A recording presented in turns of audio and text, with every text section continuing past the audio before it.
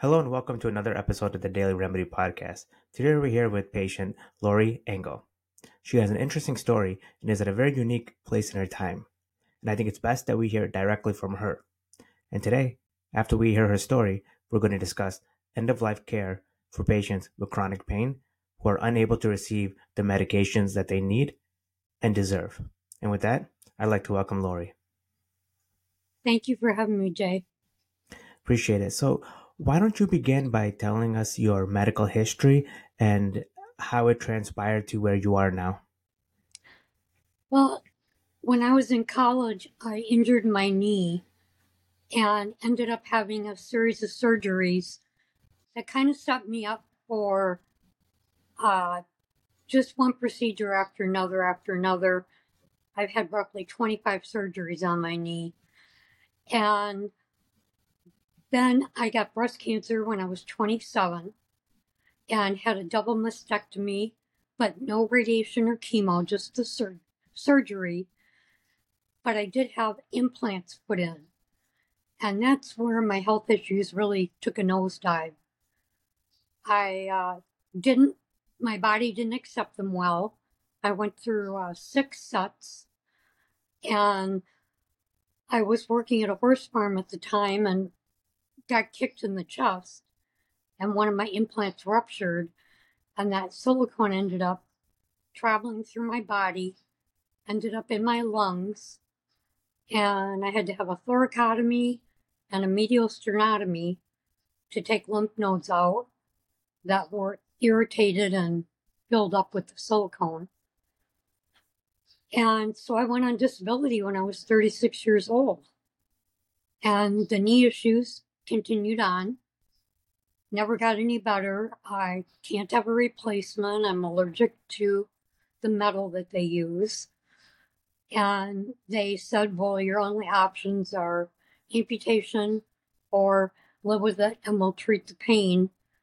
You might be more mobile with the amputation, but your pain level probably won't be better.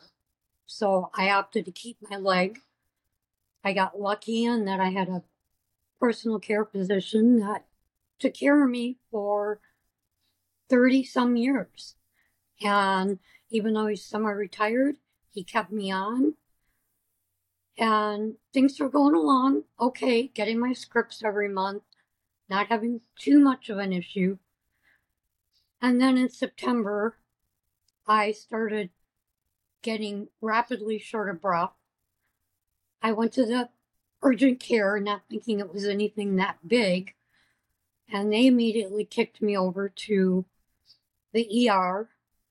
And when I was in the ER, I mentioned to the ER doc that, well, I've had this lymph node issue.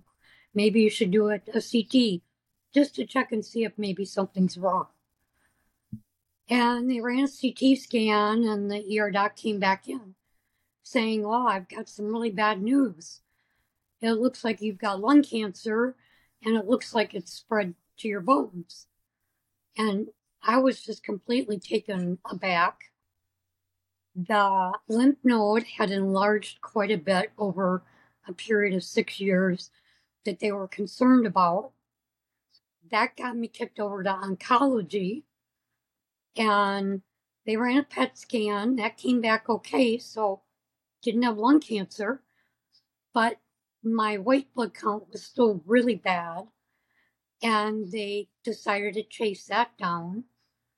Did a bone marrow biopsy along with a biopsy of my L11, which T11 and L3. And it turns out that I have AML, and I have a really about the worst kind of AML you can get. And I knew that chemotherapy was never going to be an option when they said I'd have to be in the hospital for probably 4 to 5 months. That just didn't seem like an option that I thought would go well for me. And so I requested to go directly into hospice. And how old were you at this time? I'm 65 right now. And how old were you at that time? It was just this past fall. So Got on to hospice, called up the oncology office, said, well, can you refer me to a hospice company? Because I looked after both my parents until they passed, so I'd never used hospice before.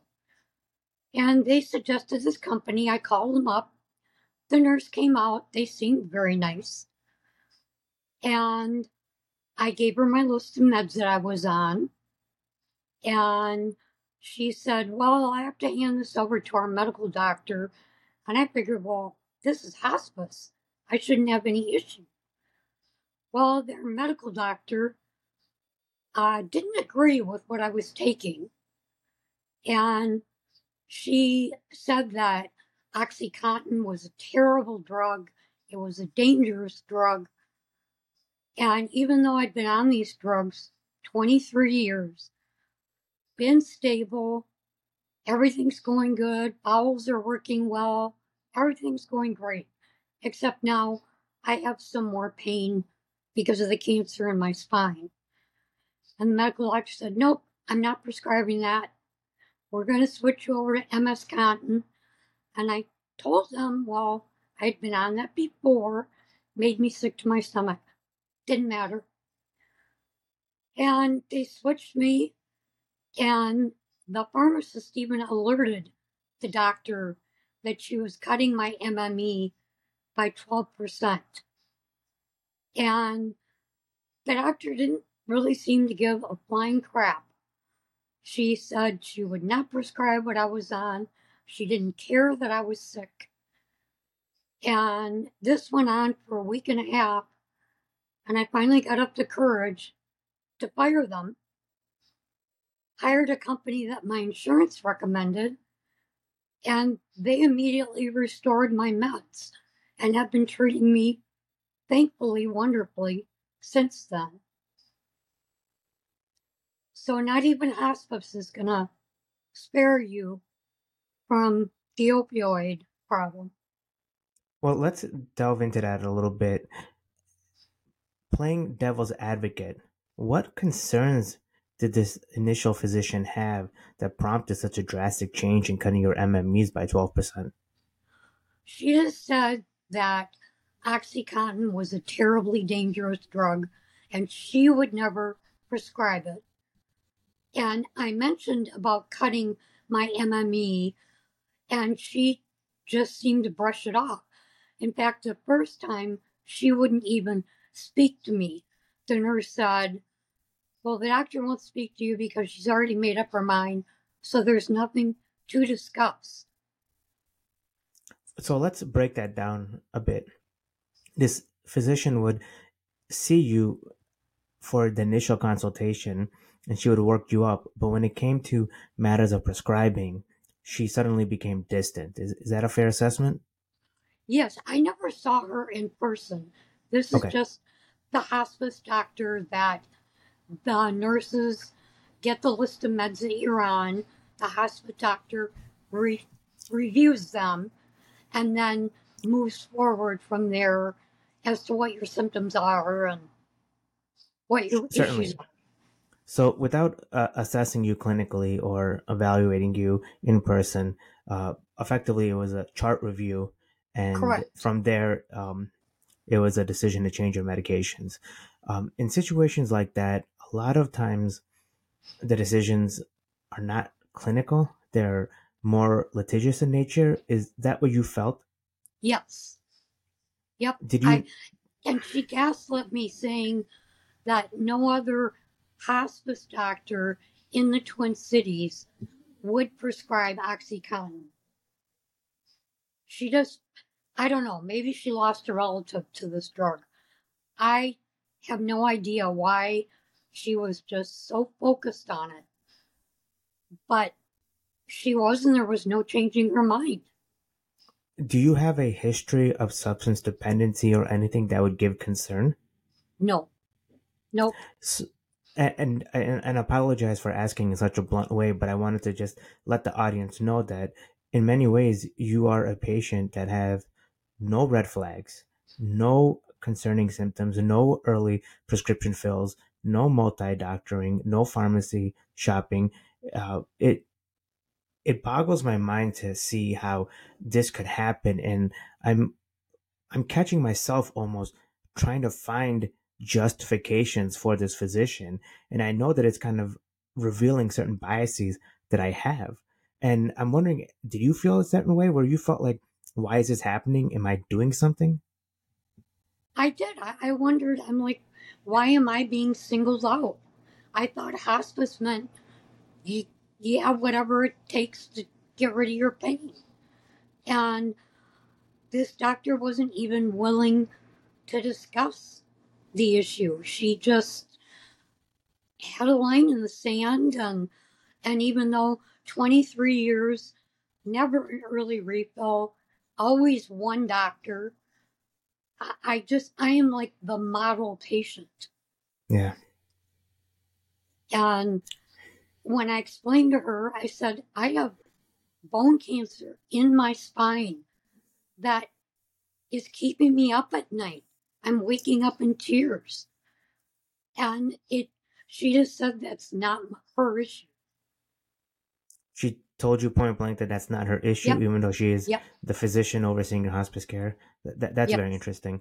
Did they ever, the physician, the assistant, any of the administrators of this hospice company, did they ever come across as too honest, where effectively they would just say, well, we don't want to take the legal risk. We don't want the DEA down our backs.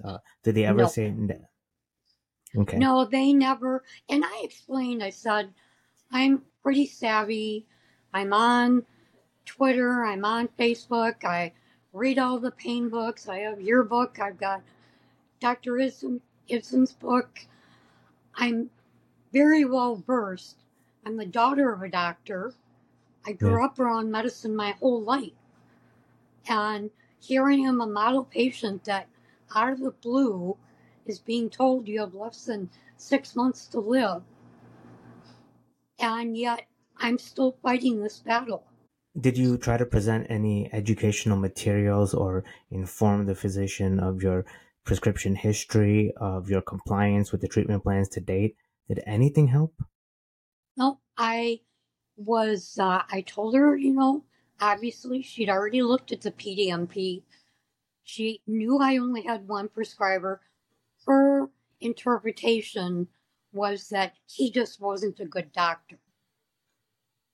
And I'm like, he's the person who kept me alive all these years and kept me from not taking the path most of us with chronic pain think about, because he did keep me comfortable and kept me active because he prescribed. I was Right. able to stay active, stay as healthy as I could, given the circumstances. And it's pretty sad when you think of a terminal diagnosis as being a blessing, Yeah. because I thought, well, at least now I'm not going to end up in a nursing home for 10 years waiting for my body to give out. I got a short, quick trip, even though it's 20 years too soon. Uh, this is a way, I look at it as God's way, giving me a way out. So, where are you now in terms of your state of mind and quality of care? Are you getting the adequate pain relief that you need? Yes, they've been very, very good about keeping me comfortable. My back pain is getting worse, and the cancer has spread to my pelvis now. But I was at a dog show this weekend, so I'm still able to get out and about. Nice. And I have a lot of shortness of breath, which is from the low platelet count, low red blood cell count that goes along with AML. But I just, each day's a blessing. Each day I can get out of bed. Yeah. How did this ordeal affect your long term prognosis? Do you feel that there were certain disabilities or certain symptoms or characteristics of pain that worsened as a result of what you had to go through? I pretty much just always tried to stay active and When I was on my medication, it kept my pain down to around a 2. And I was on significant MME, and let's just say over 500. And I was able to stay at that. My doctor, I didn't have any problem with insurance, didn't have any problem with the pharmacy, but I knew any day it could be taken away. I Yeah. knew literally every month is this the month I'm going to lose my care? Is this the month the pharmacy says no? And that's a horrible thing to live with. Yeah. Uncertainty. Yeah. The uncertainty is an exacerbating factor, no doubt. What legal actions do you think you could have taken to protect yourself against this? I really don't know, but I could have. I I did report that doctor to the medical board because I felt she put my life at risk. And I'm guessing it's just going to get blown up, but at least I did it. Yeah. And I have, obviously written senators and congressmen, but even in Minnesota, we have a law that protects the doctors, but until the DEA backs off, I know most other pain patients in Minnesota say nothing's changed since the new law got passed.